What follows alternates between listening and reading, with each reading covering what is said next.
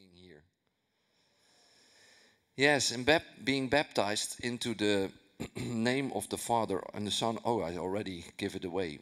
I became a pastor and I had to baptize, and I think, yeah, the first time you need to baptize, let's study the whole thing. And then the Lord says to me, look up the word in. Baptize the people in the name of the Father, the Son, and the Holy Spirit. Who has been witness of a baptism? You know that we always do it, and it's like a bit awkward. Give your testimony. Oh, God save me, touch me, wonderful. Okay, now we baptize you in the name of the Father and the Son and the Holy Spirit, and then we think, let's add in Jesus' name. Amen. But what is that? What in our language is when I baptize you in the name of the Father, the Son, and the Holy Spirit. It's like I am baptizing you and I'm doing it in the name of the Father, the Son, and the Holy Spirit. But that's a bit how it is in our language. But you know the word in the Greek is the word into. I baptize you into the name. Let me change that for you. Into the family name. I baptize you into the family name of the Father, the Son, and the Holy Spirit. At the beginning of your beliefs, when you got baptized, you were baptized into the family.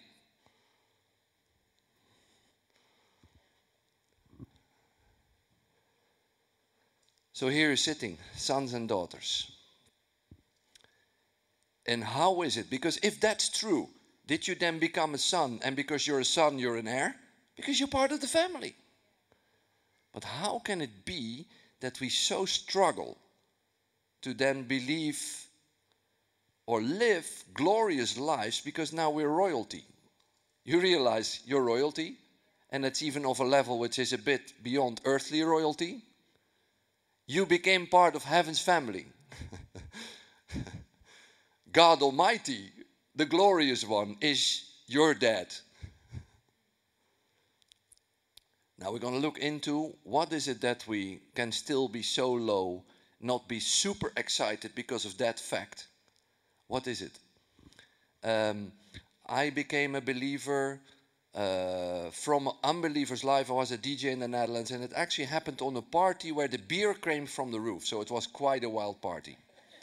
And I had organized it, and it was like a village. They saved all year to do one big party, so I had unlimited budget. And I had hired striptease. Anyone know what that is? Praise God. Keep your imagination here, man. No, look at me, look at me. So, but we also had karaoke. So I was DJing and we had karaoke, and I hate karaoke. We did it because the people love it, and it brings more money than when you just DJ. So we had a karaoke show. And then I was smart. I thought, yeah, with all that beer, they even sing like, it's terrible. It's like, so I hired myself some singers, some girls, to fill up. So I let them do karaoke, and everyone thinking everyone drunk. They don't even know, or they're not from this village. So then I had good singing in between. So then I got a bit of a line which was bearable for my own ears. And one of these girls was a Christian. She was a believer, but imagine believing girl. She was brought by a friend. I contacted the friend. She brought her friend to sing karaoke. But then as a believer girl with beer from the roof and naked ladies running around, she was a bit, so she was a bit grumpy, like, where did I get into? But it was a cute girl. I'm a man. I wasn't married at that time. So she comes close. I said, hey, you're a bit grumpy. You want to talk about it? I said, can talk to me about everything, even if it's about God. And I still don't know. Yeah, I know why I said it, but I mean, I never said anything like that. Probably the Spirit pushed that through me. Can talk to me even if it's about God. She put her hand in her side. I'm going to talk to you about God, but you're going to shut up and I'll do the talking. Because I have a relationship with him and you clearly not. I said, I was shocked. I mean, I grew up in a village with the Dutch Reformed churches around, you know. I I went with my moped on a Sunday because they walk in the street on Sunday in the Netherlands, like with black suits. And I went with my moped through them to get them angry. So I think a cute girl, and she has a relationship with God. I say, you stay to the end of the evening and you tell me how you do that? I want to know. She says, I'm no way going to stay till the end of the evening here, but I'll give you my phone number and then I'll explain you later in the week. And I remember thinking, well, if it's all rubbish, I still have her phone number. That all happened. So I'm calling, I'm getting her mom. And I think, okay. So can I have your daughter? She said, what it's about? She said, yeah, she would tell me about the relationship with God. She said, oh, I'll talk to you.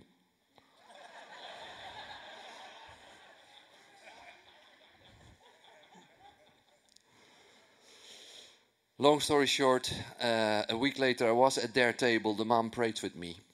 And a couple of weeks later in their church I was sitting, and I'll never forget it. It was like my life was passing by and at the same time Jesus was there. And I start crying. And by the way, all these sweet people who always come like with a tissue. When it's the first time, leave the guy. You know, he doesn't feel like tissues or whatever, or having to be polite to... And then I got into the Christian world, and that was one big puzzle. Man, what is going on here? And after a couple of years, I was already in youth ministry. I was very frustrated. I got the believing youth excited. You know, as a DJ, I know how to throw a party. So I started like a youth meeting, and then I had all the equipment. I had people outside spitting fire for everyone who welcome in, music, smoke, everything. So the youth started coming, but it was only the Christian youth, and we didn't reach the unbelievers. So I was very frustrated. So one day, through a miraculous story, there's no time for that now, I end up in Singapore in a church which was actually in a conference center in the middle of a shopping center in the midst of this vibrant Western city. And there were 3,000 people lined up to get into the church. And I think, what's going on here? All Asians, with big Bible under their arm, through the shopping center, a big line. And 4 days, or 4 times in one day. 4 times, they had 4 services, and 4 times a line of 3,000 people was ready to get in. And I get inside, and it was Pastor Joseph Prince preaching. And I was sitting there, and I remember the first service. It's so impressive, I was baffled. So I got back for the 4th service again, to be again in. And I was sitting second row, bit on that empty chair there. That's where I'm sitting. And he's preaching, and his sermon takes a complete other turn. He didn't plan it at all. He does 4 times same sermon. He's live there, but he went completely different from the first service. So he did a bit on Abba Father, and there I was sitting being a believer, crying. If I heard about my God, I sensed him when I became a believer, but here I was meeting him again for the first time, my Abba. And then after that, he went off track to the story of Lazarus dying. And he's preaching, and he says, the Christian world, the church world, has missed a key element from the story of Lazarus. He said, so it gets preached that Jesus says, Lazarus, arise.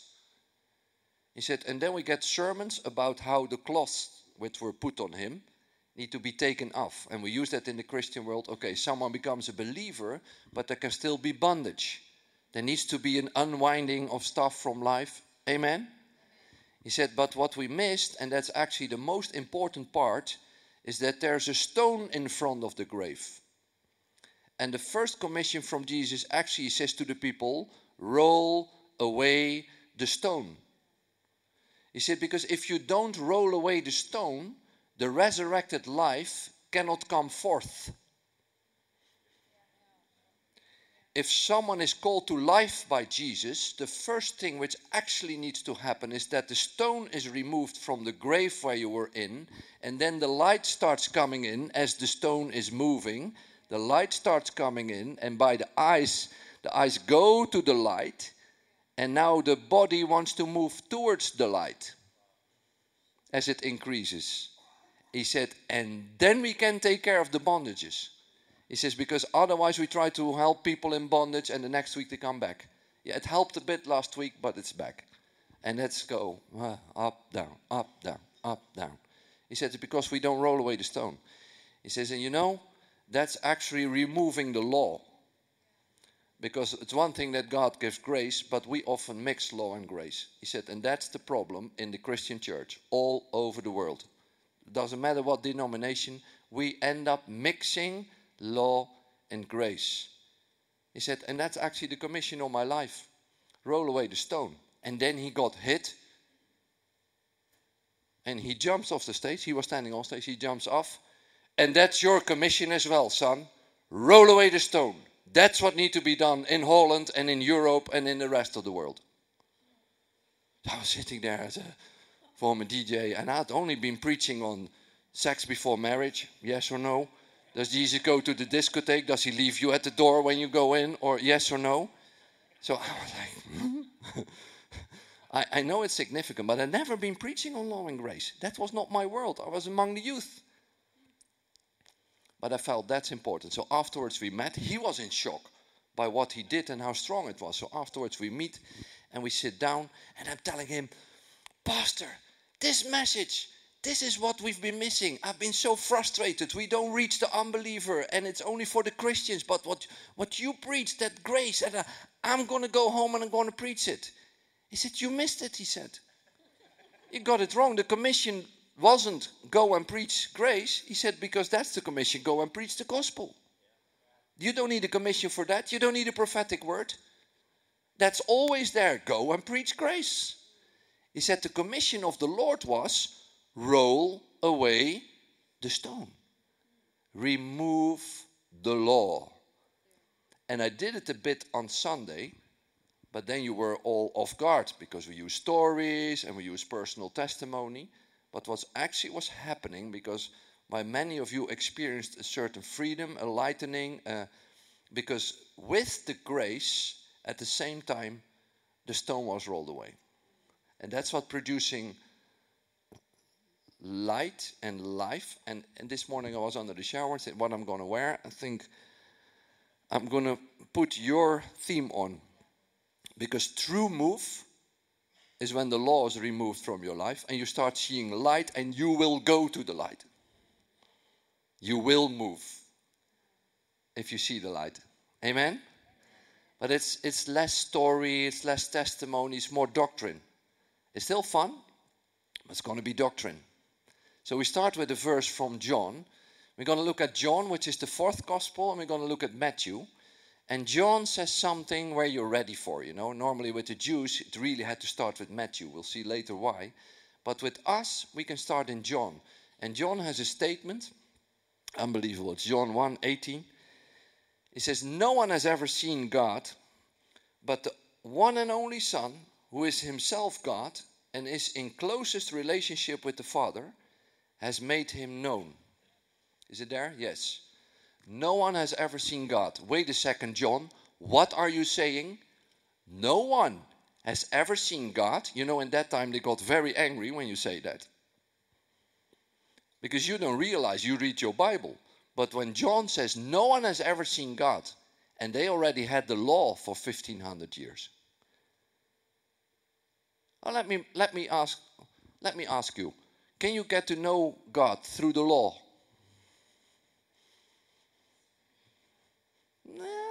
You know, when I don't introduce it like this, no one has ever seen God. I just ask a congregation wherever, in Holland, in any nation, can you get to know God through the law?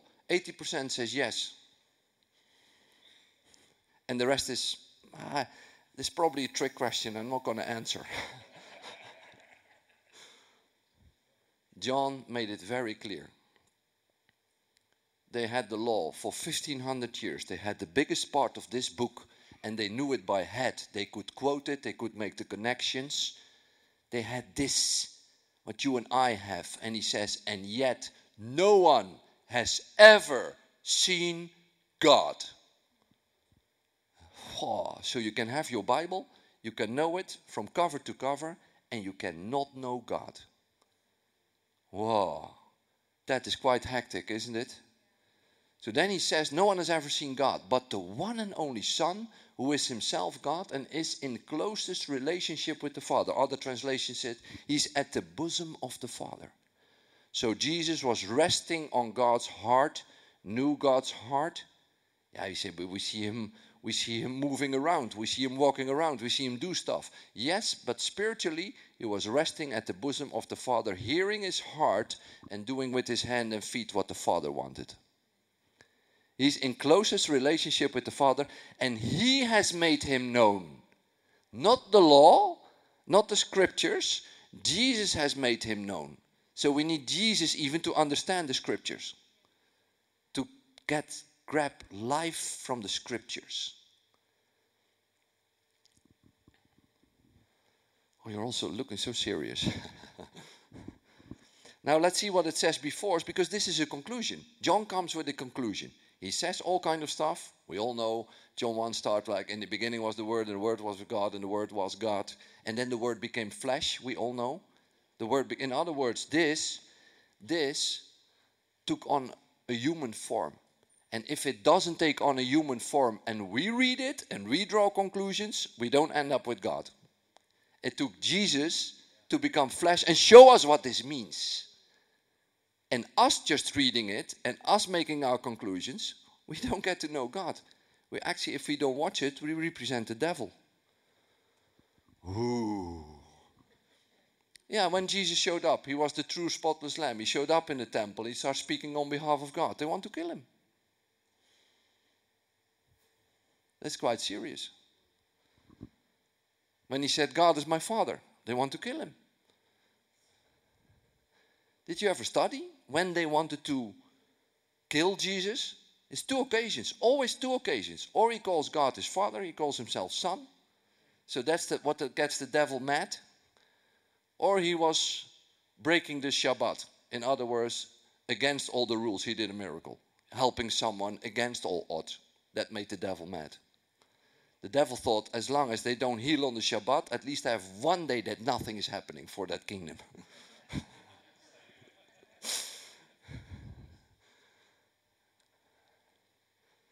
Now let's see what's the introduction to this. The Word became flesh, but then he starts explaining something so important.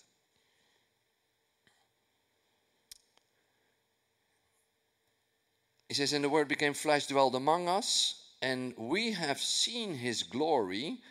So you didn't see glory in the law. We have seen his glory. Glory as of the only Son from the Father, full of grace and truth. Now this is quite important. So Jesus came, and what did he show? We know now from that first scripture, he showed us the Father. He's the only one who can show us the Father. He's the only one through which we can know God. And the first observation of John is, it was glorious what we got to see. What a charismatic person Jesus was.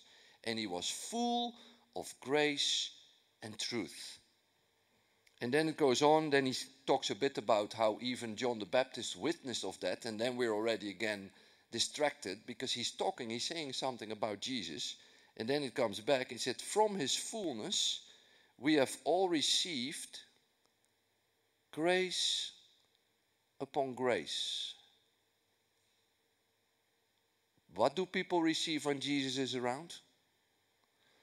Grace upon grace. For the law was given through Moses, grace and truth came through Jesus Christ. Now we're already a bit puzzled. So Jesus came and he was glorious. In other words, it was quite pleasant to be in his presence. He was glorious. And if you wanted to receive, and anyone who wanted to receive would receive, because John said we all received, grace upon grace. But wait a second, he was full of grace and truth. Now this bottle is full of water. If you pour this bottle out, what happens? What comes out? Water. If this bottle would be full of grace and truth, what should come out when you pour it out? Grace and truth. What did come out?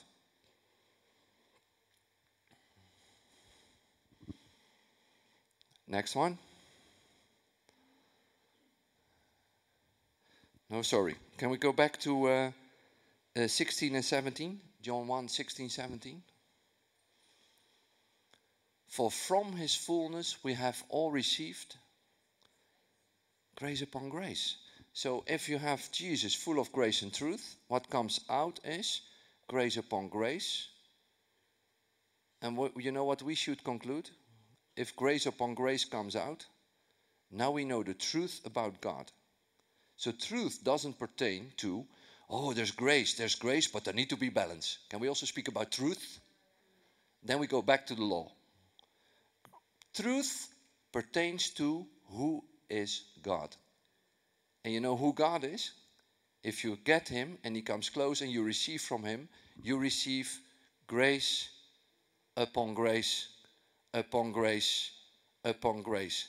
So Jesus was full of grace and truth. The grace is for you, the truth pertains to the Father.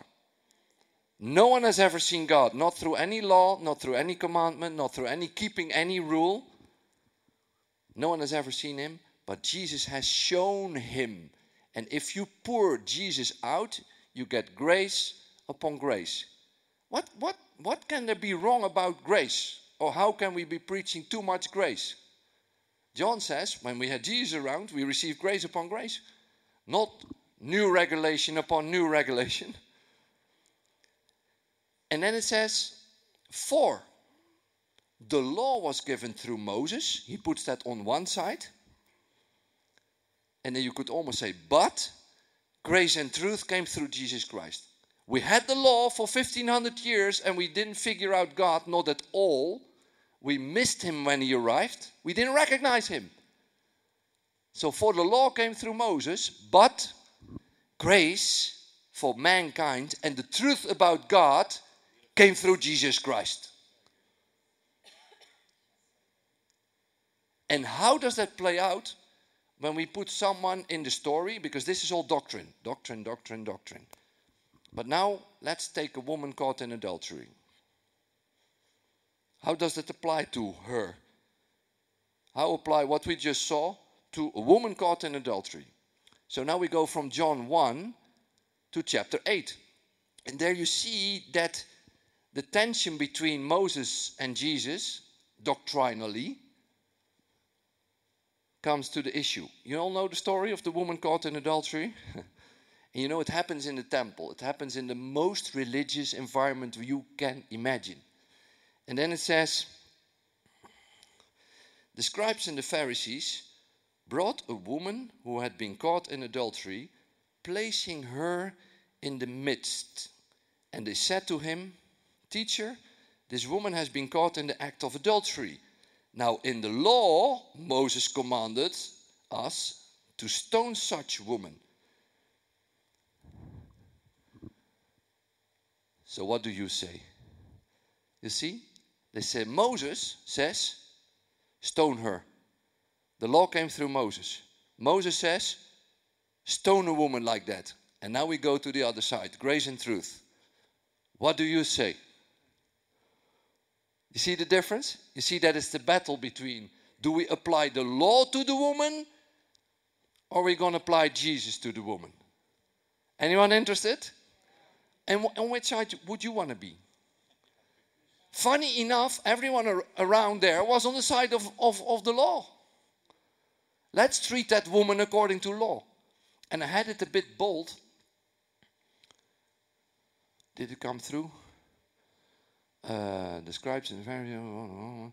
No, read with me. The scribes and the Pharisees brought a woman who had been caught in adultery, and then it comes, and placing her in the midst. Law and legalistic people and religion will place you in the midst. So Jesus, knowing he was in the most religious environment possible, who was here with the story of the woman at the well Sunday? That was in Samaria. That woman in Jerusalem would already have been stoned, being 5 times divorced. So there's levels of legalism and religious tension. And this was the most religious possible. And adultery is like one of the worst. It's always interesting why they didn't bring the guy.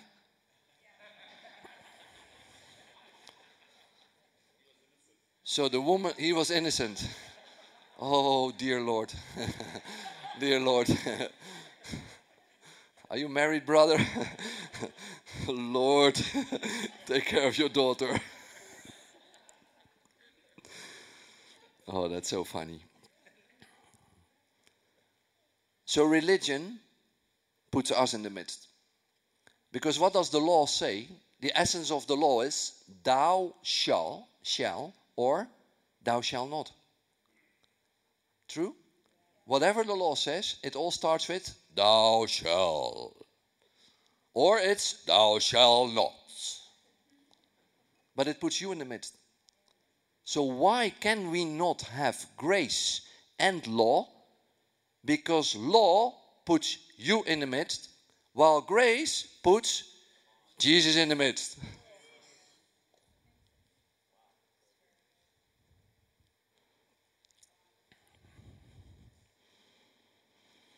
Now let's see what do you say? We're saying we're side with Moses, and we say, let that lady there who's in the midst, let's stone her. Let's grab some stones. Let's do it. Let's give her what she deserves. Ah, dirty one. So God, I'm glad I'm different. I didn't do any of that stuff. Let's stone her. But what do you say, Jesus? And it was not even with the intention that they want to know what should we really do. It was actually to caught Jesus. They want to catch Jesus. They actually want to kill Jesus there. That was the idea. But Jesus is quite clever. He thinks, guys. So he's bending down. He's writing a bit on the ground. You know, it's the finger of God who wrote the law. So Jesus messing with them. So you want to challenge me with the law? Well, I wrote that thing, so I'll be fine. But he thinks, how do I get them out of the way? So he says, okay, and those of you who are without sin, cast the first stone. And then they all leave. And that gives him some space to tell her with some privacy so that they couldn't stone him for his answer. You see, he gets them out of the way. He's the king of the temple. He's the true lamb. He's the God of that temple where he is. So he makes sure, be gone. Out of my way. And then, because imagine if they would have been witnessed what he says to the woman. What that would have done. And he had to walk his journey that he wouldn't be killed before its time. So he makes sure they're all out of the way. And then we get what grace and truth does for the lady. She gets grace. Those who were at the story of the woman at the well. What did the woman at the well receive? With her 5 times marriage and living together with the guy and hating everyone around her. Did she get grace upon grace? Upon grace, upon grace, upon grace. Did it make her a sinner? What did it make her? The grace upon grace. It made her an evangelist. So Jesus says to this lady, he says, did no one condemn you? So he looks up. She's there. They're left alone in the temple of God, in the house of God. God himself is kneeled down there. He says to her, did no one condemn you? Neither do I condemn you. From God's mouth, I do not condemn you. Listen, I do not condemn you. Go and sin no more. And then the people say, yeah, you see, it's grace and truth. The grace is, I do not condemn you. And the truth is, now go and sin no more. So was Jesus putting himself at the center for her? I do not condemn you. You take my place, the place of innocence, the place of righteousness. I'll take your place. And then before she walks away, he said, but now we switch the system. You get one-time grace. It's not grace upon grace. Now you need to go and sin no more. If you really get the I do not condemn you. When God says I do not condemn you, it doesn't change his mind a day later. I do not condemn you, and that becomes the power to go and sin no more. That's how it works. You cannot say, okay, we give grace and now we go back to the law. Don't go and do it again. It's not true. That's why he immediately says, after he knew we would interpret it like that, okay, you get a bit of grace and then we go back to the law. So what does he say afterwards? And you don't get that preached, but that's the key. Then Jesus spoke to them again, saying, I am the light of the world. He who follows me shall not walk in darkness, but have the light of life. He actually says, keep me at the center and follow me because I'm the light. And if you have darkness and you stay close to me, you don't have to fix your darkness. I just am your light. If you have Jesus, you have the light. Do you have darkness in your life? You have the tendency to sin or whatever? Any of you here? Yes? What's the solution? Go and don't do it again. No, the solution is stick with Jesus, him pouring grace upon grace with you, and you have the light. And that's the light which needed to enter that grave of Lazarus. That light. And for that, the stone need to be rolled away. That also is for your and my life. So why are we often still struggling, thinking God loves me, but? Because there's often still law in our lives. Or the devil tries to push it back and we put us at the center again.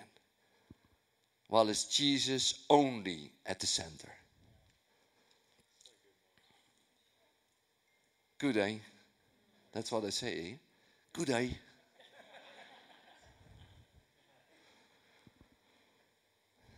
And this is so tough for us. So when you preach what I'm preaching now, in the time of Jesus, they really want to stone you. Paul was preaching all this stuff, really like, no guys, it's grace. It's not law. It's also not a mixture for safety. And if there's scribes and scholars or theologians in the room, they are struggling, I tell you, in their mind. Because there's so many scriptures which seem to imply, yeah, but it's both. But did you already see now that the truth beside the grace doesn't pertain to that you need to come up with truth or walk in the truth to be good enough for God to pour grace? So the law actually says, thou shalt not, which put you at the center. Grace says, he will not, keeping him at the center. And that's why after the story of the lady with adultery says, I'm the light of the world. Don't try to fix darkness by yourself. Don't try to fix your own darkness. Don't try to fix or to stay away from darkness in your own strength. Just stick with me. Then you'll have light. That's the grace upon grace. So whenever I preach this stuff, and it led to, in the Netherlands, finally, to people to start to repent. What I want to reach my own tribe. These people living crazy out there. And I didn't manage. When I wasn't even legalistic, I was very gracious because that's how I got to know God. But I didn't realize, but there's law in the believers around me. And of course I also had law, because I was grown up with a policeman. That's like growing up with a living law. So there's law in all of us, but I didn't have it in my doctrine. But we all struggle with us being put back in the center, feeling guilty, feeling shame. You still sometimes suffer from shame, from guilt, or from any of that. That means there is to be left a further rolling away the stone of your life. Because for a son or a daughter of God, there is no shame. There is no guilt. Just have the stone rolled away a bit further that more light comes in. And there's nothing required from you. Because you simply cannot. You cannot go from here and thinking, oh, I received a no condemnation from the adultery I once committed and never actually confessed to anyone. But now I know, okay, there's no condemnation for me. And now I need to walk away and go and do no more. Better walk away with Jesus. Knowing yourself righteous, walking in him. Receiving grace upon grace, even when you get the temptation, thinking, oh, thank you, it's forgiven, it's forgiven, it's forgiven, it's forgiven. That'll keep you from committing adultery. If you go in your own strength, it will not work. So when I'm preaching this stuff, in these times, there's always someone who says, yes, but Jesus said, I don't come to abolish the law. Was there anyone here? You don't have to stick up your hand. Let's read it. Let's read it. Do not think that I have come to abolish the law or the prophets. Is it there? Yes, there it is. You see, You see, Marcel, even Jesus says, I don't come to abolish the law. But let's read on. I've not come to abolish them, but to fulfill them. That, you know that made them angry? Imagine that you walk around as a self-righteous person. I do all God demands from me. I'm keeping the law. I'm living a holy life. I know my God, and God is very pleased with me because I don't sin. Look, I don't commit adultery. I would love to, but I don't do it.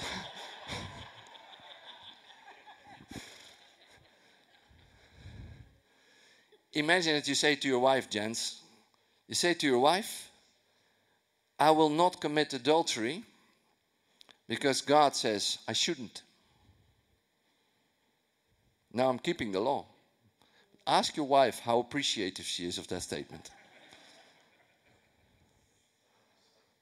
So God's only way is love. Honey, by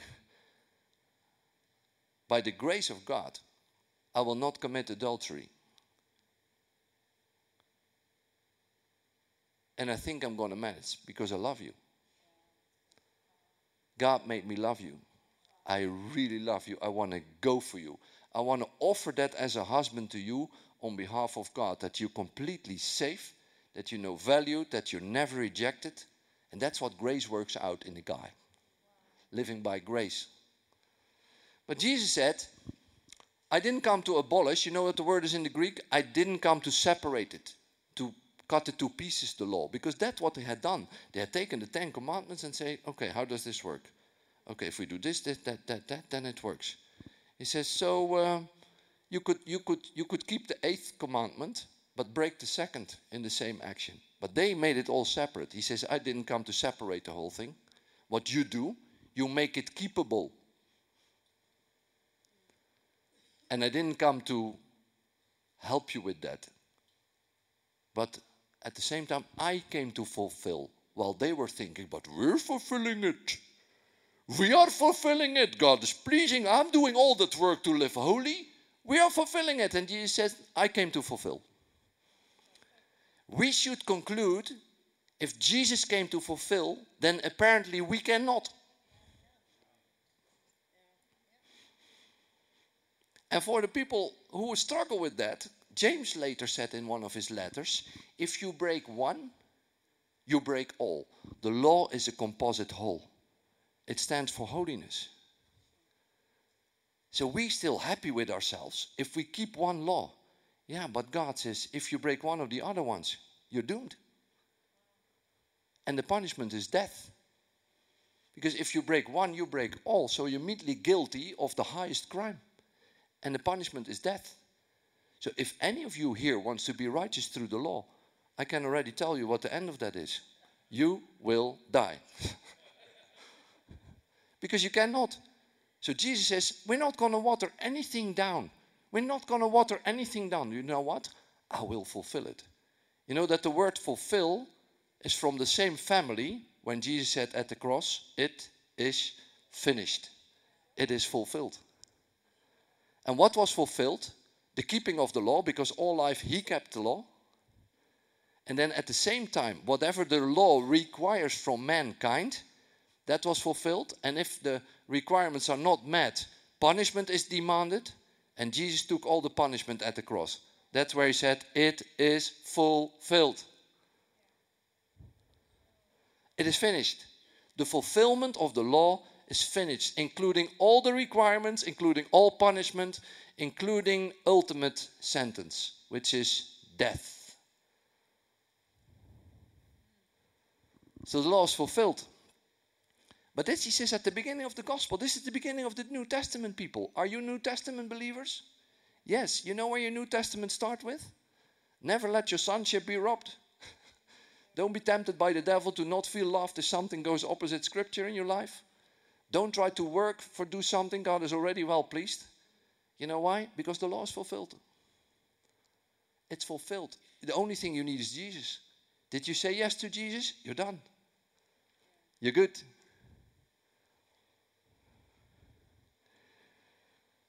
Do not think I have come to abolish the law, the prophets. I have not come to abolish them, but to fulfill them. For truly, I tell you, until heaven and earth disappear, not the smallest letter, not the least stroke of a pen will by any means disappear from the law until everything is accomplished. Well, why is he saying that? Because he says, I fulfill, but then he seems to make it tough again. I tell you, not one thing will be taken off of it. It will be all need to be fulfilled by and for everyone. Ooh, what is he doing? Why is it? Accomplished this again from the family. Finished. So what he's actually doing is saying to the crowd, you have that choice. Are you going by the law of Moses, or will you be going by me? Only going by me, you will require that accomplishment which is needed. And nothing will be taken out for anyone, ever. And they're thinking, yeah, but we have it quite together. So it's okay if nothing is taken out. And then the Lord starts to challenge them. We don't realize, but he starts to challenge them. He says, but I tell you, because they are still thinking there, we have that covered, Jesus. Yeah, you say every jot and tittle, that all needs to be accomplished, all need to be fulfilled, all need to be kept. No, in heaven and earth doesn't. We're good. And the Lord knows them. He says, he thinks, really, guys? If I say the law has to be kept to the ultimate, and your conclusion is, we have that covered. He says, but I tell you that anyone who is angry with a brother or a sister will be subject to judgment. Now, don't look at your spouse. Again, anyone who says to a brother or sister, Raka, is answerable to the court. Raka says like, you useless piece of beep. You're unworthy. You're useless. And anyone who says, you fool. Wives, watch it what you say to your husband. Will be in danger of the fire of hell. And then a bit further, you have heard that it was said, you shall not commit adultery. This is Moses. So Jesus starts quoting Moses. You have heard that it was said, you shall not commit adultery. But I tell you that anyone who looks at a woman lustfully has already committed adultery with her in his heart. Guys, what's the punishment for adultery? Death.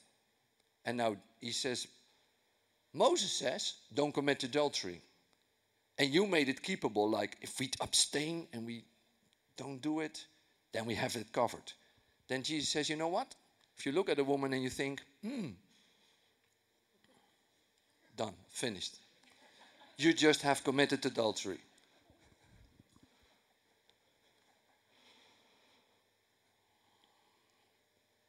If your right eye causes you to stumble, gouge it out and throw it away. It's better for you to lose one part of your body than for your whole body to thrown into hell. And then it goes on and it goes on and it goes on. If your hand attempts you to sin, better cut it off. You want to accomplish righteousness through the law? That was what that will mean. Because not one jot, not one tittle will be ever taken away from the law. It's impossible. It has to stand for God's holiness. But Moses was already quite heavy and unkeepable. And what did Jesus do? Because they made it keepable, they abolished it. Jesus says, no, I don't come to abolish it. I actually come to confirm it. And I'll lift it a bit higher for the ones who think they have it covered. Did you ever have any thought about a woman? Nowadays, you can also say that to the women. Okay, that doesn't land yet. If a woman had a thought about the other woman. What was he doing? What was he doing? This is the start of the gospel. He says, you guys are live with the law, but you don't know God. You live with the law, but you don't know God. And you think you're pleasing to God, you're serving God because you think you keep the law. I'll tell you, you are not. You don't know God and you're not keeping his law. And then Paul comes, who was also all the time stoned and beaten by the religious Jewish, I have to say, because Paul was a Jew, who know that salvation comes through the Jews. Jesus was a Jew, and it has been Jewish ministers who taught us the gospel. We're in depth of them. And then Paul explains in doctrine what Jesus was doing. If you don't understand Jesus, go to Paul and he will explain what he does. You know what Jesus was doing in Matthew 6? Making the law of Moses even more unkeepable. He was doing this. We read in Romans 3, we read this. Say with me, now we know. And I tell you, most of us don't know. You know what I said Sunday? That the Lord said to me, the Lord said to me, son, you don't know I turn all things for good. The Bible says regularly, now we know. Now we know. And the problem is, most of the Christian church hasn't known. So this is again, now we know. Say with me, now we know. Now check if you knew it or not. Now we know that whatever the law says, it says to those who are under the law. So whenever the law speaks, it speaks to the person who are under it. Are you still at the midst of your religious life? Then the law will keep speaking to you. And you can put someone else in the midst thinking, but they're a worse sinner. I'm quite good off. But actually you're standing in the midst. Whatever the law says, it says to those who are under the law, so that every mouth may be silenced. It actually says whatever the law says, even how Jesus raised it, it speaks to those who are under it and keep themselves under it and still think that's how we need to please God or get to know God. Then the law keeps speaking until every mouth, this is a very gentle translation, every mouth is silent. It actually says in other translations, until every mouth is shut. The law is meant to be to come into your life and you're serving God and you doing for God. God says, I let it exist until you realize that actually the law is saying to you, shut up. Whew. Oh, that's quite harsh. Yes, because the holiness of God is quite harsh. And the sentences to all are. So, trying to serve God through our doings, thou shalt not, is actually called dead works. Serving God by having Jesus at the center, his works comes through us out of it. If we receive grace upon grace, actually life comes out. And the whole world held accountable for God. You know what makes you shut up? What should be the next conclusion after you shut up? Because I could preach to you, if I would preach the law to you and keep the law to you, if I wasn't rolling away the stone, but I was doing the opposite, you would all be like, yeah, brother, you're a nice teacher, but this is truly impossible what you're all asking here from us. Who the flip can do that? And they said it at one point to Jesus. Who can do that? He says, what's impossible with man is possible with God. So he would be the solution. Jesus is our solution. The grace upon grace which pours from Jesus. If you allow Jesus in your life, you know what happens? The thou shall not are gone. It's turned into, but now I will and I will not, towards you.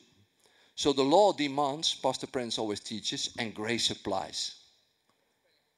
The law demands from you, grace supplies to you. So whatever is still required, you turn to Jesus and say, help me. I cannot do this. And then grace flows. And then you know that it wasn't you. Because whatever we accomplish, we're always like, oh, look, I did that well. Oh, you see, wifey, at the end of the year, again, I didn't commit adultery all year. Aren't you proud of me? He thinks, I'm proud of you. If you would have done it, you would be dead. It's not only the law which is killing, guys. You have to be. So the law was given to make every human being on the planet realize, actually we cannot. And then God can say, no, you need a savior. And you know what? I am your savior. I am your savior. God is our savior. Jesus is our savior. And God did it. He gave Jesus because he's our Abba. He wants his kids in the family without the risk that they ever get lost again.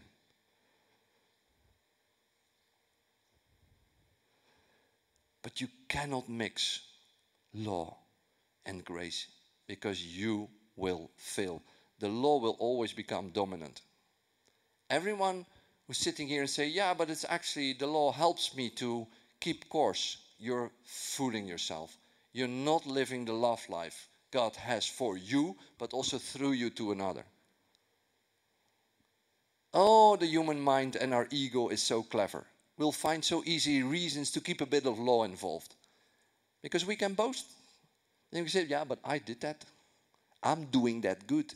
You know that the law actually has its roots in the tree of knowledge of good and evil.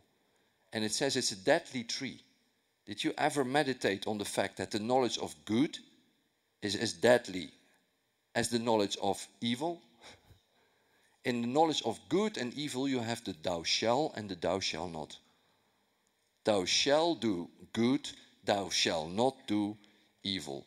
And no one can do it. It's death. Only Jesus can do it. And he did it. And he wants to do it. In us and through us.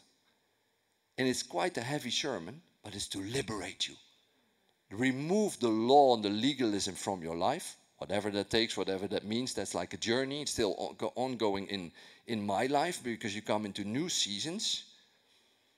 And then life, something is happening, and again you find yourself challenged. How does this work? How does this life then work with the Lord? And that's okay. That's a lovely journey.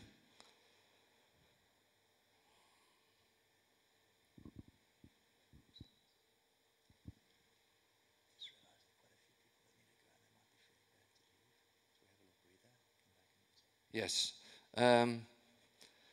Last thing, and then the people, some people need to leave because we would be done at 9. Sorry.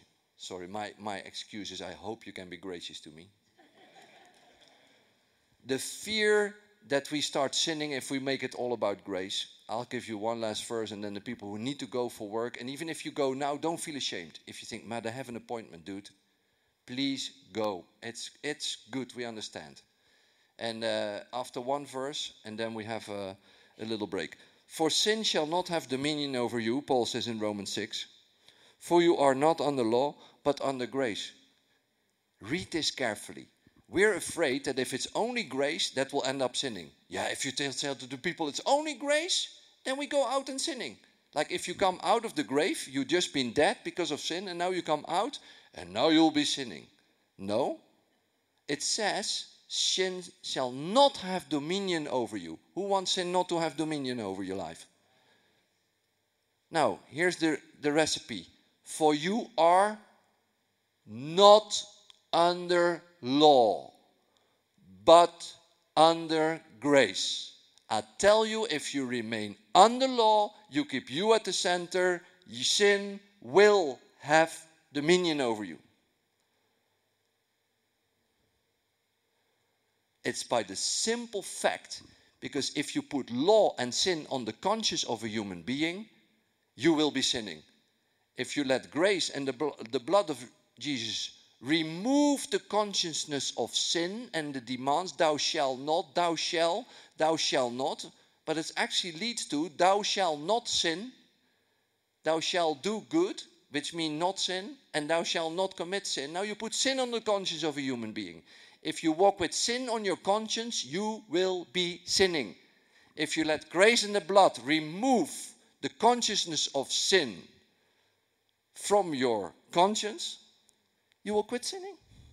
God didn't give a system which makes us sin. We need to trust him. We need to trust that grace does the job, because God wants to save us from sin. God also wants that sin loses dominion over our life, because it's still killing. Under the law, sin is killing. Under grace, sin is killing. But we need to trust God's system. God's ways. Your ways are better. Break the ground of all my religions. Break down the wall of all my traditions. Your way is better. And his way is grace. Amen.